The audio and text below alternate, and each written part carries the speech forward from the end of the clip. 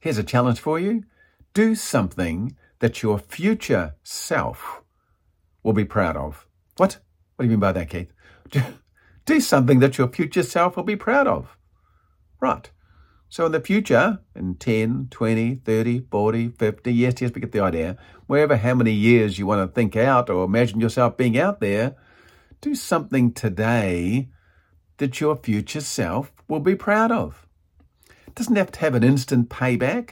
It doesn't have to have any kind of financial payback at all. But do something and live your life in a manner that your future self will be proud of, that you'll look back and say, wow, look at that.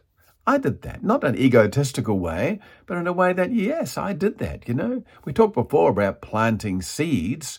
Well, those seeds, let's imagine you physically decided to plant some apple seeds because you really wanted to cultivate an orchard and you thought, right, that's what I'm going to do so future generations could enjoy the fruits of your labor. Get it? That was good, wasn't it? Anyway, so you planted some apple seeds and it took 20, 30 years for the orchard to reach its full potential.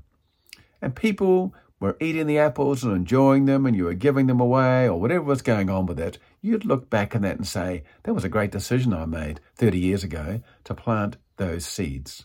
It's the same with everything you do in your life, with the seeds you're planting and other people. Whatever you're doing in your life right now, that you'll feel good, that you'll feel proud of yourself for doing it. You may always wanted to learn an instrument.